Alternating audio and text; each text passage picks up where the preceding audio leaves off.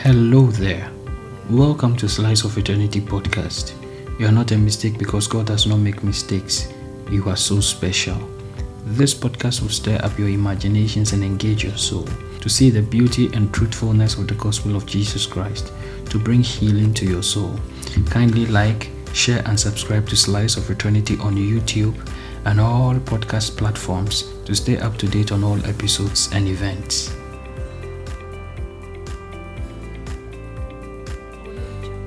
I am Eddie El Shaddai. I am a pastor and a counselor. In my line of work, I interact daily with people who are from different backgrounds, cultures, and religions. I must say that it is indeed an honor and a privilege to listen, to learn, and to interact with these individuals and grow my own understanding into some of the reasons why people do what they do and why people choose to believe what they believe. It is also an opportunity to learn about people's unique experiences. In recent times, however, I have been in conversations with people I knew before who used to be staunch Christians but have now chosen to step outside the faith. Some of them tell me that they have no desire to nurture their faith anymore, while others plainly tell me that they are now atheists. In situations like this, I've always been told that it is not ideal to ever discuss the topic of faith and religion in conversations, because people are free to choose what they want and people are free to believe whatever they want to believe. I totally agree with this. It is not in my place to convict anyone. I'm not the Holy Spirit, and so I do not intend to do the work only He has the power to do. But then, when I meet people like these who do not share the same faith with me or have chosen to step out of the church for reasons best known to them, I see people. I see individuals who are worthy of love and friendship. It is important to mention that some of these people were staunch in their churches. Some were ushers, some were singers, some were very prayerful guys. Almost all these people are so versed in the scriptures. In our conversations, I try to understand what led them to make the decision to turn from the faith. Note that not all those I have interacted with were once Christians, but my focus today is on those I interacted with who used to be Christians but have now renounced their faith in Christ and prefer to refer to themselves as atheists. Sometimes at the end of our conversations, when we have parted ways, I walk away feeling a little bit sad but challenged. But then, I consider these types of encounters as an opportunity to grow as a pastor and a counselor and perhaps learn a lesson in some way, so that instead of pointing out to them that they are wrong or try to force them to convert back to Christianity or try to force them to believe what I believe or try to force my religion on them, I do well to listen to them so that we can have honest discourse and not a debate over our beliefs or arguments. So in my interaction with some of them, mainly from Ghana, some of them shared their experiences and grievances and hurts from the churches in which they were once members, and how these negative experiences led them to turn away from God to their own personal belief systems. For some of them, they had several questions, but they never had anyone from the church to address them. I will discuss some of these issues in other episodes, but today, I only want to highlight a few of the reasons they gave for renouncing their faith. At this point, I want to remind you that if you have not subscribed to Slice of Eternity on YouTube, please subscribe so that it can help me grow this channel. Do not forget to leave your comments and questions. I will address all of them in later episodes. Personally, I think maybe God was giving me the opportunity to understand how instead of binding the wounds of others, we have rather complicated their issues and added insult to their injury.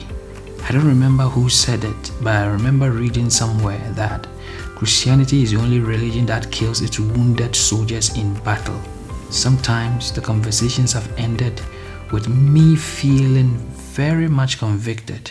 Not just my personal convictions, but convictions for the whole church.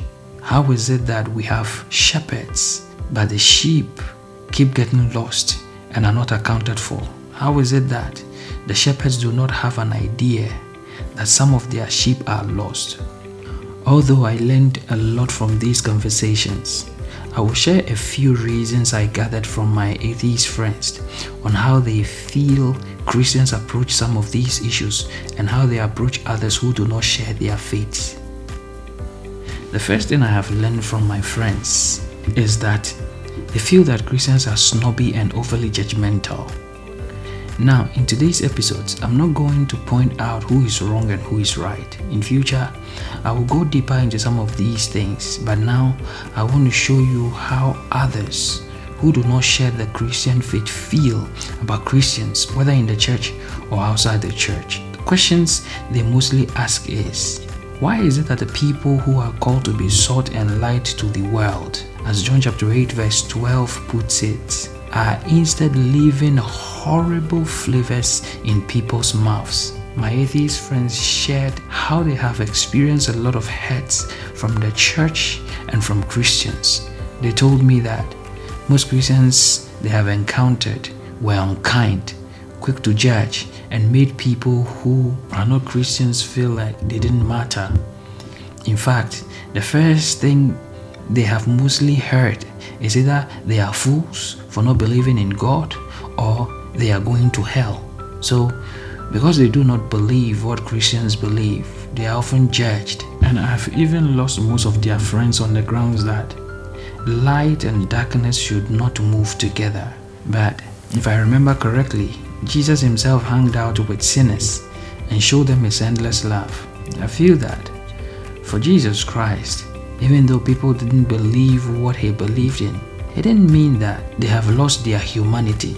And if we cannot show love to people who do not believe what we believe, how then can we reach out to them in love and in compassion?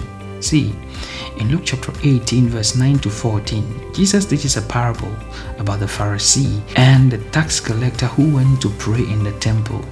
Now, when the Pharisee was praying, he exalted himself and thanked God that he was not like other people who are robbers, evildoers, adulterers, or even tax collectors. Such a holier-than-thou attitude he portrayed. But then, the tax collector humbled himself before God and asked for mercy. In verse 14, Jesus emphasized that the tax collector, who was hated and judged by the people of his day, rather went home justified by God, not a religious Pharisee who thought he was better than the others because they were sinning.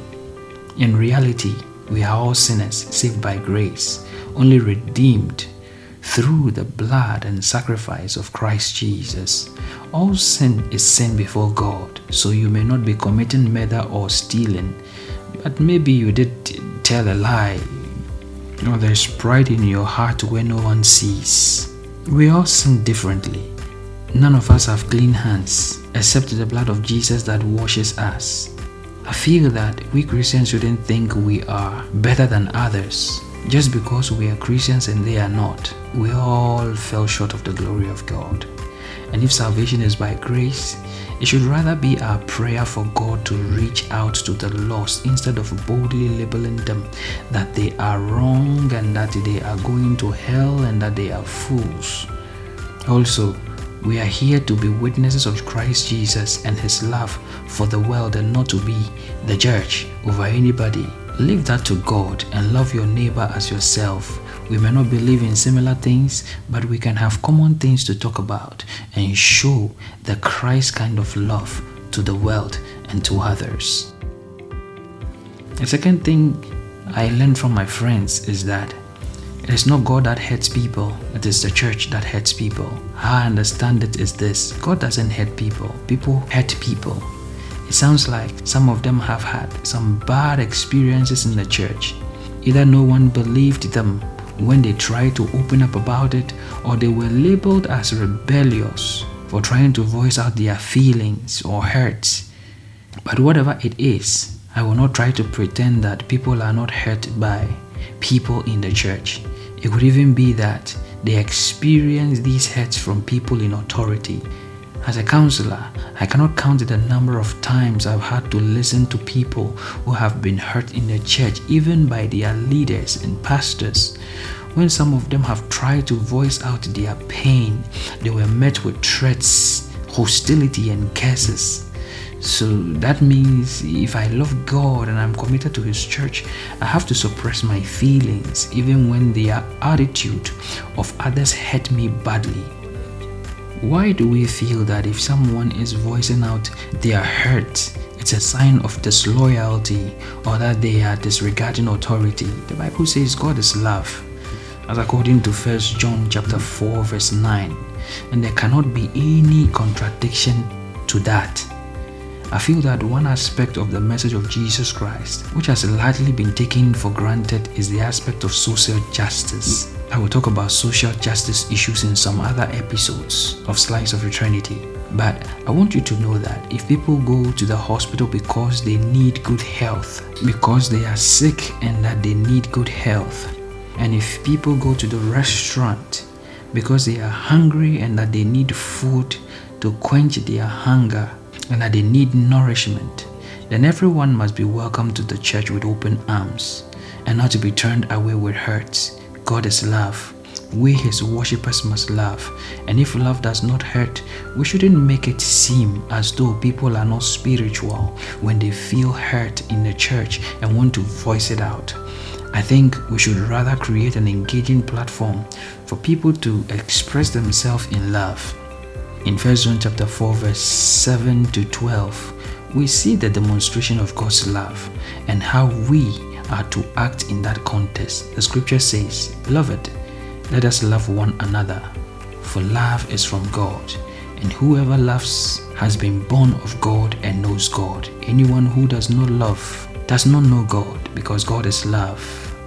And in this, the love of God was made manifest among us, that God sent His only Son into the world so that He might live through Him, so that we might live through Him. In this is love, and not that we have loved God, but He loved us and sent His Son to be the propitiation for our sins. Beloved, if God so loved us, we also ought to love one another. And in this case, I say we should not hurt one another. No one has ever seen God. If we love one another, God abides in us and His love is perfected in us. We love others because we are loved. And if we do not hurt ourselves, then we should not hurt others and turn others away and judge others. What people need most of the times is to be heard, is for somebody to just listen and not judge. Else, they keep all their hurt within them and it pushes them out of the church in the end. We reflect God's love by not judging others according to their sins, but by encouraging and building them up, even if they are not like us. You may be the only reflection of Christ a person has ever seen or will ever see. Be the love of Christ, not the judgment they already receive from the world. Be the church that God intended. In some places around the world, there are many grand sanctuaries and cathedrals, but then they are empty on Sundays. In those countries, lots of the people do not want to have anything to do with Christianity or any other religion. The reason is that when you go into the history of the church, you realize that the church capitalized on some misinterpreted scriptures and used that to hurt people, to abuse people, all in the name of the church and in the name of God. And we still do, even in these current times. No one takes the time to look back and accept the responsibility for the wrongs done to innocent people in the name of the church.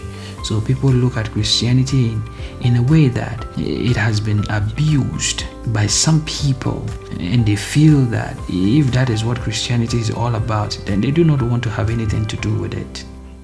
I have reflected on how the church hurts people, not God.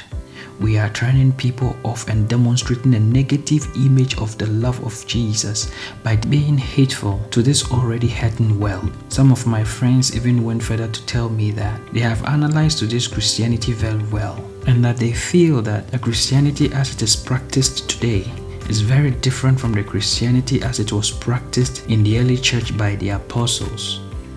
We want people to give their last money as offerings, but then we do not take the time to give back to the poor who Jesus said will always be with us. The church of today has become more like every leader wanting to build his own empire on the sweat of the people. So we dream of using the same people to build mega cathedrals without really taking the time to care about the well-being of the same people. For me, people have legitimate concerns in the church. People have genuine questions in the church, yet we haven't done much to address those concerns and answer those questions. My friends tell me that there are many others like them who have renounced their faith in God, but only go to the church on Sundays to blend in order not to be stigmatized by their peers and family. They further tell me that some of them only go to the church not to really hear some, in quote, religious jargons coming from some leader's opinion on the pulpit, but they go to the church because that is where they have most of their social life. In other words, they can easily find their circle of friends there. So on Sundays, that is why they go there and not really to hear the word of God. For instance, many tongue-talking Christians still at this point do not understand the subject of the Trinity. And so when it comes across in conversations with people who are not in their faith, they prefer to avoid that subject altogether or end up being confused all the more. I think it will be necessary to take these moments to reflect on some of these and be what God intended the church to be like, so we can do something for His glory. I think God was planting a seed in my personal life on how to see the field of harvest for what it is. If God told Paul in Acts chapter 18 verse 10 that he had many people in the city of Corinth, then I'm sure God has many people on the street who we haven't probably loved enough to understand them, prayed enough for them, for God to reach them, or done enough to show them the genuine love of God. Most of the time, when we as Christians get into conversations with people who do not share our faith and the topic of religion and our different beliefs come in, the conversation kind of gets awkward. But I think that if we can have honest and open discourse in a respectful manner, the conversation can be very enlightening, especially to us as believers. I think we should be prepared for such conversations with people who are struggling with their faith in God. After all, the Bible said it in 1 Peter chapter 3 verse 15 to 16 that we should sanctify Jesus Christ as Lord in our hearts and always be ready to defend our faith to everyone who asks us to give an account for the reason why we have that hope in us. But we should do this with gentleness and respect. There shouldn't be any bashing or hateful words exchanged. It should be just an intellectual and heart-to-heart conversation between two people who view the world from different perspectives. What I notice is that most of the times in situations like this, we Christians become so enticed to let our pride get in the way. And so we immediately discredit and cast off the other people who do not believe what we believe. We shouldn't do that. We should rather share our lives with each other. I believe this can open the door for a more deeper and intimate conversation for us to understand each other. Sometimes, all it takes is our ability to listen. So listen. Take the time to listen and do not judge. It has never been our responsibility to do the work of the Holy Spirit by convicting others. Pray for those your voice can't reach and those your hands can't touch. Love like Jesus did. He will make grace available to save many in ways you can't. This is a small part of my conversation with my atheist friends. Thank you for listening to this episode of Slice of Eternity.